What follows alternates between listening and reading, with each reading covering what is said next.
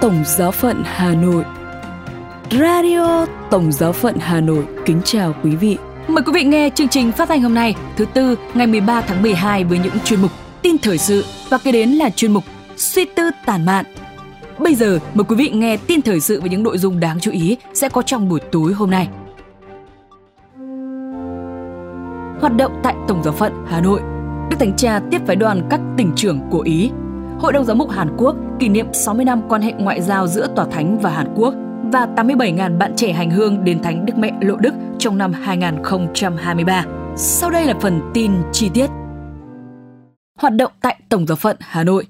Tại Tổng Giáo phận Hà Nội đã diễn ra một số hoạt động đáng chú ý liên quan đến hoạt động tại các giáo xứ. Vào sáng thứ Hai, ngày 11 tháng 12, hơn 200 hội viên Legio Mariae miền Bình Lục tổ chức buổi họp mặt định kỳ tại giáo xứ Hà Ngoại.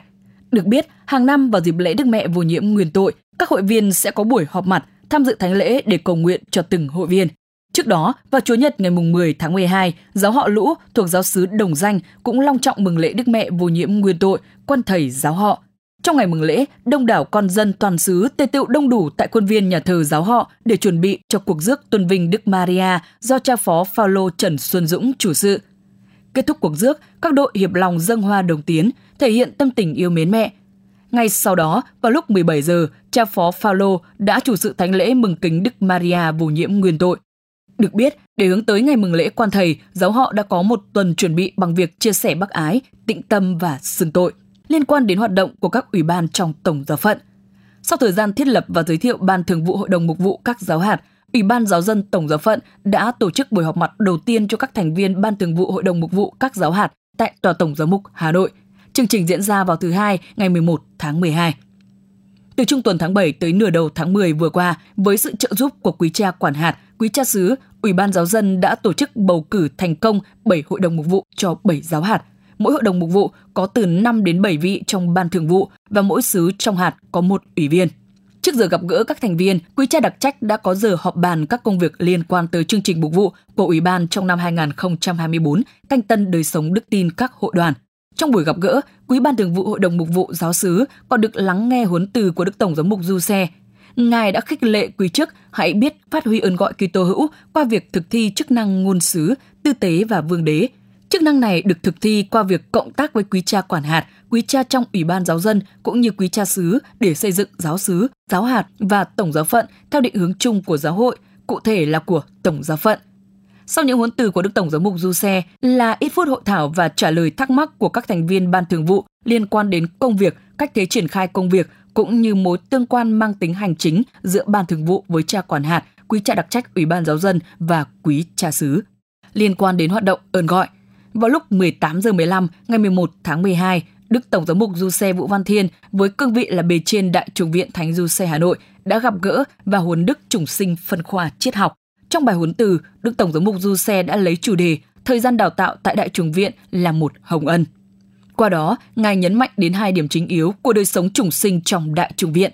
Cuối giờ gặp gỡ, quý thầy đại diện đã chúc mừng Giáng sinh tới Đức Tổng giám mục Du Xe.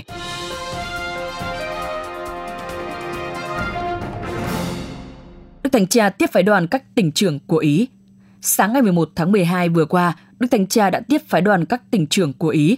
Trong diễn văn tại buổi tiếp kiến, Đức Thánh Cha Francisco đã bày tỏ lòng ngưỡng mộ những đức tính tốt đẹp nhất của nhân dân Ý, nhất là trong những khó khăn, biết đoàn kết với nhau một cách gương mẫu, cộng với sự mau mắn của các tổ chức chính quyền và sự dấn thân của các công dân. Đức Thánh Cha cũng nêu bật 3 khía cạnh mà các vị tỉnh trưởng được đặc biệt quan tâm và chu toàn, đó là trật tự công cộng, những vấn đề khó khăn về môi trường và quản lý làn sóng di dân. Riêng về khía cạnh thứ 3, Đức Thánh Cha nói đến vai trò của các vị tỉnh trưởng quản lý tình trạng những người di dân ở địa phương. Đây không phải là một công tác dễ dàng vì họ là những người bị thương tích và dễ bị tổn thương, thường ngỡ ngàng và đã phải trải qua những chấn thương kinh khủng.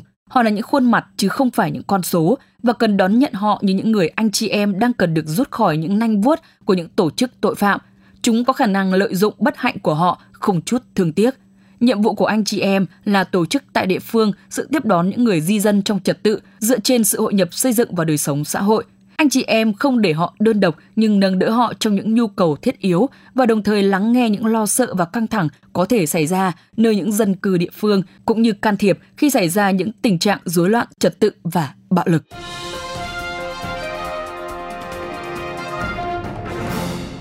Hội đồng Giám mục Hàn Quốc kỷ niệm 60 năm quan hệ ngoại giao giữa Tòa Thánh và Hàn Quốc.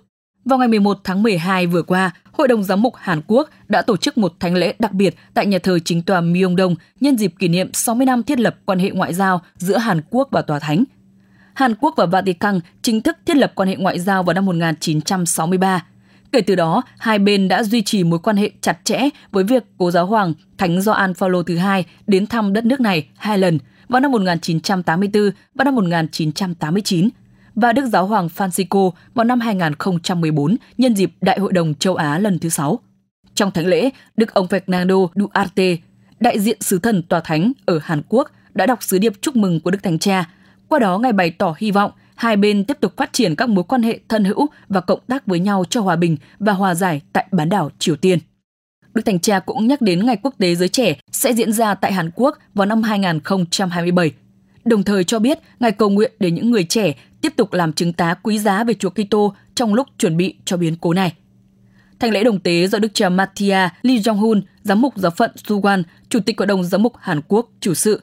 Trong bài giảng, Đức cha làm nổi bật mối quan hệ lâu dài giữa Tòa Thánh và Hàn Quốc, nhắc lại sự ủng hộ tích cực của Tòa Thánh trong những năm Hàn Quốc được hình thành như một nước độc lập và có chính phủ hợp pháp trong cộng đồng quốc tế. Trong diễn văn chúc mừng, ông Yoon Suk Yeol, Tổng thống Hàn Quốc, bày tỏ lòng biết ơn sâu đậm đối với Tòa Thánh và Giáo hội Công giáo Hàn Quốc vì vai trò là ánh sáng và là muối trong việc giúp đỡ nước này phát triển như một cường quốc về kinh tế và văn hóa. Tại Vatican, Đức ông Pietro Parolin, Quốc vụ Khanh Tòa Thánh, cũng đã chủ sự thánh lễ kỷ niệm này tại đền thờ Thánh Gioan Laterano, cùng ngày 11 tháng 12 vừa qua.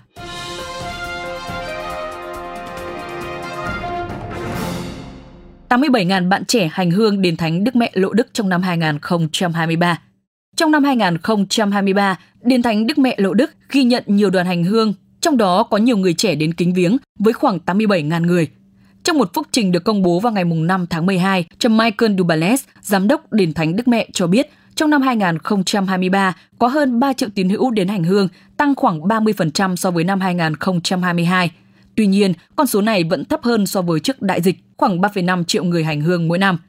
Đối với cha giám đốc, đây là một dấu hiệu vui mừng vì cho thấy lòng yêu mến Đức Mẹ của các tín hữu. Trong năm 2023, đền Thánh cũng đã chứng kiến những đoàn hành hương năng động, vui tươi của những người trẻ. Khoảng 87.000 bạn trẻ đã đến thành phố của Đức Mẹ, đặc biệt trong hai sự kiện lớn, với 10.000 học sinh trung học của vùng Île-de-France đến vào cuối tháng 4 và sau đó vào tháng 8 với 35.000 bạn trẻ tham dự Đại hội Giới Trẻ Thế giới Lisbon. Ngoài ra còn có những cuộc hành hương khác đã thu hút giới trẻ tham dự. Như vào tháng 10 vừa qua, các tu sĩ dòng Đa Minh đã tổ chức cuộc hành hương cho 2.700 sinh viên. Số tín hữu hành hương gia tăng cũng do bởi năm nay đền Thánh kỷ niệm 150 năm cuộc hành hương quốc gia. Chuyên mục Suy tư tản mạn. Quý vị và các bạn thân mến, năm mùa phụng vụ xoay chuyển vận hành trong quỹ đạo của Giáo hội Công giáo, với mùa vọng là khởi đầu cho năm phụng vụ mới và một mùa phụng vụ mới 2023-2024 đã chính thức bước sang tuần thứ 2.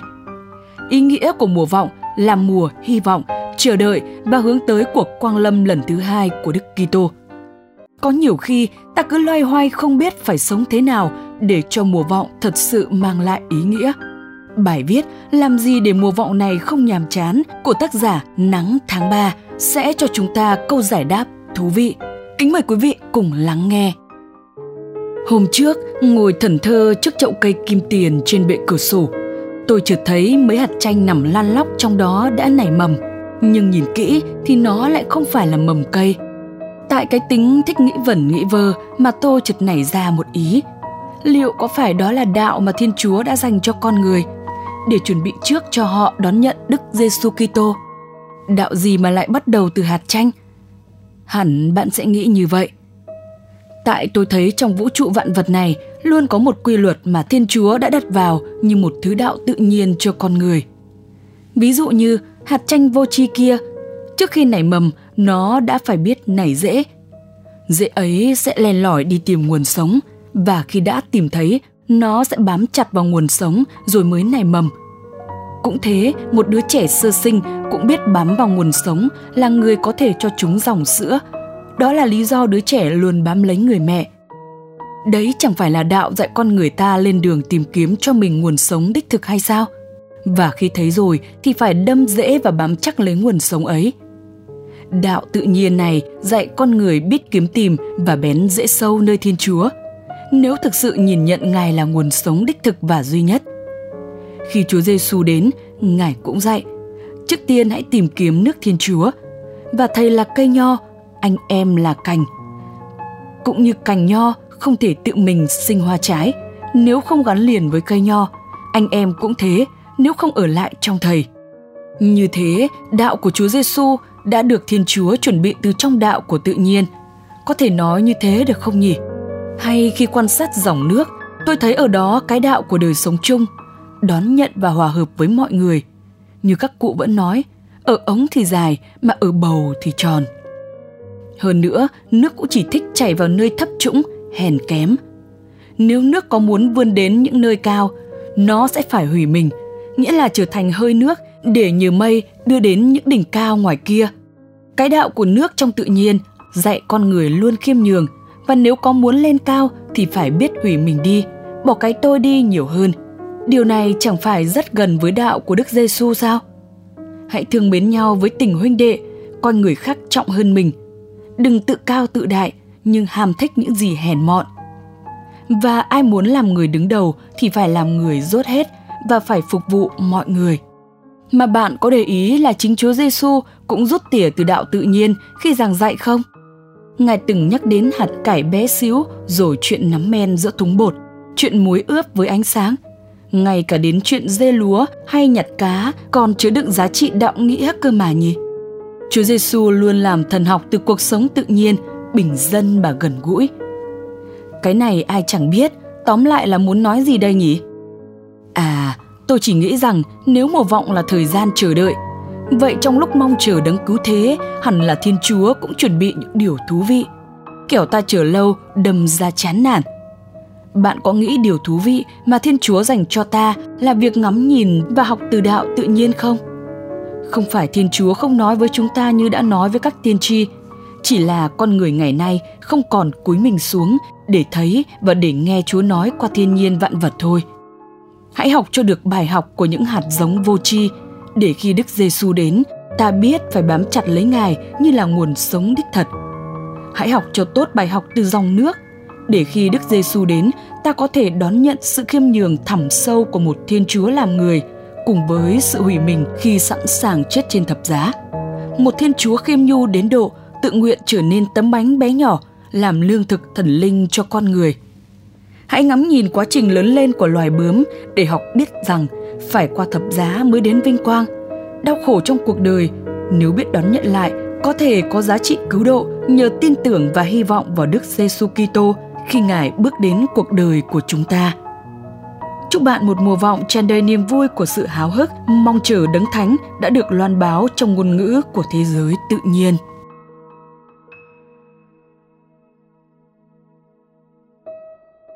Radio Tổng Giáo phận Hà Nội xin chào và hẹn gặp lại.